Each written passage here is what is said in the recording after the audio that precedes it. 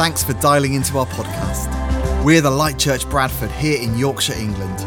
A church committed to following Jesus and loving our city back to life again. We truly hope and pray this week's message helps you and encourages you on your journey, especially in these really challenging times. Well, thank you so many of you that sent WhatsApp messages responding to why is a great mum like a great church?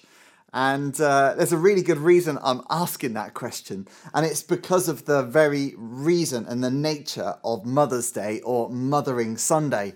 It's about the old-fashioned, the former understanding of Mothering Sunday and the current one. So the old one used to be about the church where you were born again, the church that you were often born into and raised in, or maybe you became a Christian in and you got baptized in. And on Mothering Sunday, you used to return to that church to celebrate the fact that that was where you kind of started your new life with Jesus. More recent years, more recent decades, it's become around celebrating mums. So why is a mum like a great church? Well, I believe that the two should go together, and I'm going to end right there. But before I do that, I'm going to, unpack a little bit of scripture for you around, just celebrating women, celebrating mums. Mothering Sunday is falling on International Women's Day week as well, and so why not combine the two? You know, as we seek to be a family of disciples, making disciples, it is right that we stop and that we honour the mums in our midst.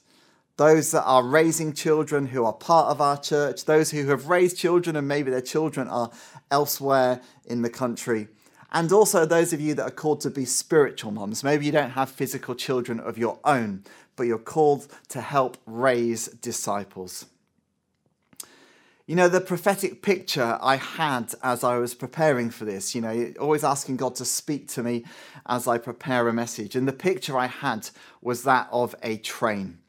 And there are different classes of train, there are different standards of train, there are different classes within trains as well. You know, there's the first class, the swanky, the luxury, all of that side of things. Then there's the standard class, isn't there, where the rest of us tend to sit. And then in some countries, there's the sitting on the roof, hanging off the side class as well. And I believe God wanted to say this. This is a bit of a prophetic statement. You can test it and see whether you agree that this is the Holy Spirit. I believe God would say this. The days of second-class citizens were meant to have finished with Jesus. I have no second-class citizens in my kingdom, only first class. I have no cannots, I have no shall nots when it comes to gifting or spiritual authority on the basis of race or gender. There is no longer male nor female, Jew nor Gentile, slave nor free. And that's really part of the message I want to get over, because when it comes to you being a mum, when it comes to you being a woman of God, men, keep listening, because this is about you and your heart and your attitude as well. You need to know that you are all placed in the first class carriage. You need to know that your identity is in God. You need to know the status He holds you in. And He wants you to be all that He called you to be from that place of that first class status. That image bearer of God. There is no second class when it comes to bearing the image of God. But sometimes this can be hard. And let's tell the truth here, even though the truth is a bit painful. It is true that in Bible times, women were seen as second-class citizens. It's also been true that for most of church history since the time of Jesus, women have also often been relegated to a second place. And it's my job as a teacher of the way of Jesus, a teacher of the Bible, to tell you that I believe the biblical evidence is conclusive that it's God's very best plan that men and women be seen as equal, genuinely equal, both both first-class citizens despite some of the understanding of the Bible writers of their time. So I want to have a look at what the Bible says. Before I do this, because often people say, well, can we not hear both sides of the argument? Well, in a sense, I haven't got time to do both sides of the argument, but I will say this. If I wanted to create an argument that basically put women down, to create an argument that kind of argued that women were somehow inferior to men, were somehow a second-class citizen to men, I could do that very easily from the Bible. I could. But I believe that there is a growing understanding, rightfully so, that there is a bigger story at work than the cultural understanding that they had at the time. I believe it was Jesus' story. This isn't just Matt's story. This isn't just Matt trying to be politically correct. This is Matt trying to be theologically correct. So let's start at the very beginning. Genesis 1, verse 27 tells us this. So God created mankind in his own image. In the image of God, he created them. Male and female, he created them. And it goes on to repeat it. It repeats it in Genesis 5. It says, this is the written account of Adam's family line.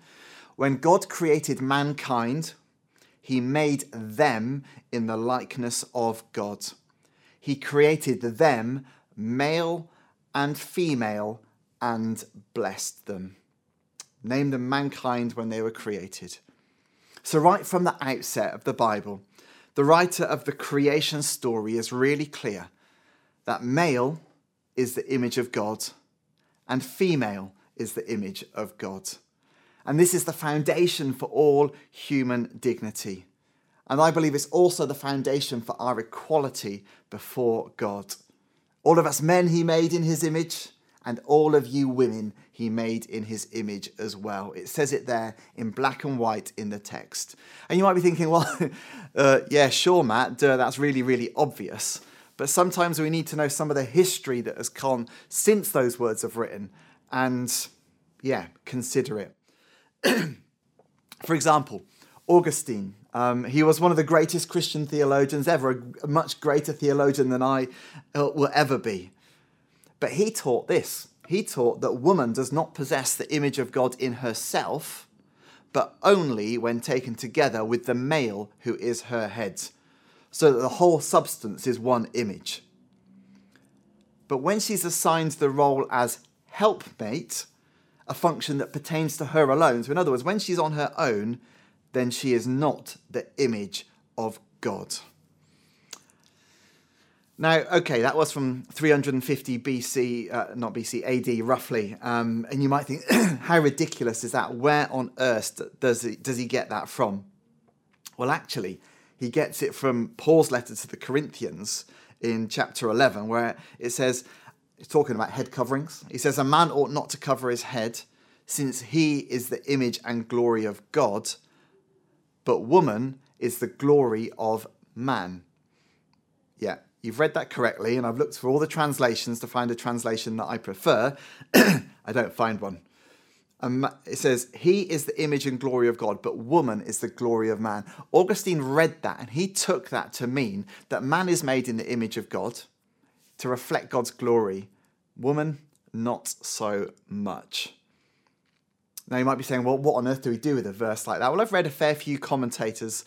Some commentators talk about, well, just the fact it doesn't say that woman is the image of God doesn't mean that woman isn't, just because he's left that out.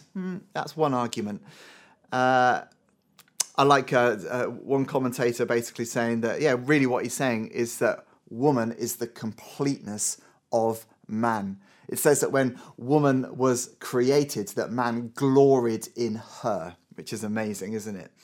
And, really, without you women, we're not quite as impressive as we think we are.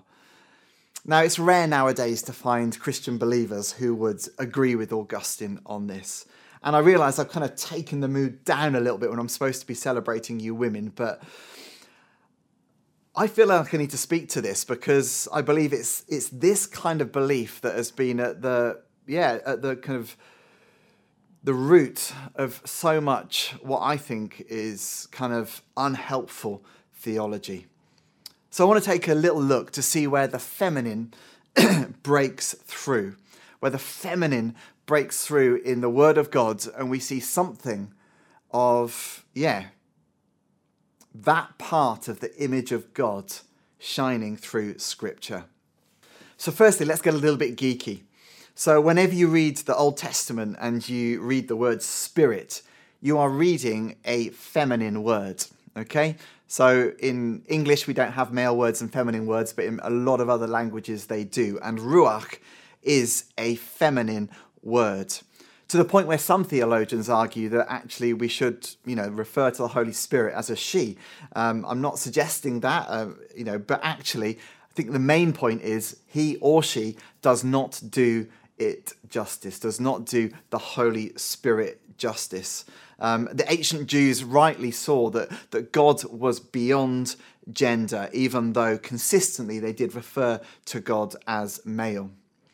But in other places, we see God and God's word leaning into analogies that are feminine in their essence.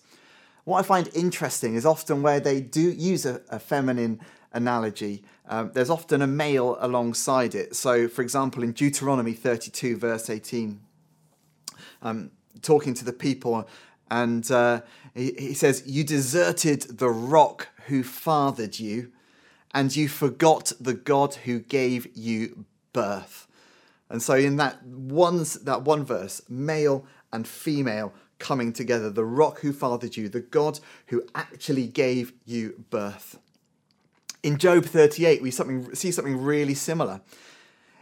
In verse 28, it says, "Does the rain have a father who fathers the drops of dew?" And then in verse 29, and then it says, "From whose womb comes the ice, and who gives birth to the frost from the heavens?" So in there again, we see the father analogy and we see the mother analogy coming through as well. The male in the image of God and the female in the image of God. Now, a couple of things around nursing and raising small children. And for all you, particularly you young mothers out there, babies galore this year. It's been amazing, hasn't it? And it says this in Isaiah 49. It says, "Can a woman forget her nursing child, that she should have no compassion on the son of her womb?" So it asks this question. And then God says, "Even though these may forget, yet I will not forget you." God identifying as a nursing mother who cannot forget the child that has been at his breast. In 1 Peter 2:2-3, it says this. It says, "Like newborn babies, crave pure spiritual milk." So that's talking to us. So a newborn baby crave spiritual milk. Where do newborn babies get their milk from? We all know, and I don't have them, and I'm getting there. "So that by it you may grow up in your salvation, now that you have tasted that the Lord is good." And I'd never seen this before, but newborn babies, spiritual milk, tasting that the Lord is good. This is kind of breastfeeding imagery that is standing out here from 1 Peter. And so God is allowing there to be feminine images, yes, to go alongside all of the hundreds and thousands of male and father images. But I want to point it out because I want you mums to know that as you're raising your kids, as you're nursing them, as you're having compassion on them, as you're giving them both that physical milk and that spiritual milk, that you are bringing the image of God. And in Isaiah 66 and Matthew 23, we see that comforting mother heart. And admittedly, with all of these images, what makes a mum, what makes a dad, there's a lot that should be in common, isn't there? Isaiah 66, "As a mother comforts her child, so will I comfort you." This is God. As a mother comforts her child, I will comfort you, and you will be comforted over Jerusalem. In Matthew 23, Jesus says, "Jerusalem, Jerusalem, you who kill the prophets and stone those sent to you, how often I have longed to gather your children together as a hen gathers her chicks." In other words, Jesus is like, I want to be like a big mother hen and take you all under my wing.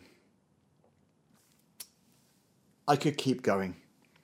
And really, I just wanted to show you some of the more maternal images that God allows to be used about himself in the Bible. I could really get the drum of female equality out and bang it really loud, because it is something I've been passionate about for 2 decades now. I could talk about how Jesus had women as part of his followers. You read that in the first few verses of Luke 8.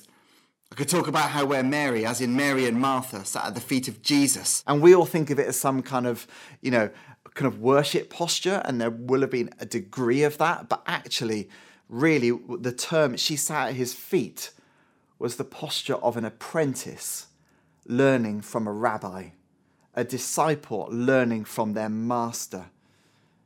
That was radical. That should not have been done. Women were not to be educated in the things of God, but Jesus taught them. We could talk about how Jesus revealed himself first to women at the resurrection and allowed the first ever evangelists to be women. We could talk about how Paul said in Christ, no longer male nor female. And this wasn't gender deconstruction. This wasn't about there being no gender. This was saying that both are equal and the same. So why? Why all this equality stuff on Mother's Day? Well, I'll just be honest with you. I want to play my part in deconstructing 2 millennia of less than favourable views of women in the church. I believe that you can be better mums and better women of God if you understand that you stand in the same spiritual authority alongside your husbands. You stand in the same spiritual authority if you are a single woman. You have authority to be a teacher of God's word, to be a disciple maker, to be a pastor of your own flock. And I'm not saying that's only when the men are in another room, because you're only allowed to teach women and children.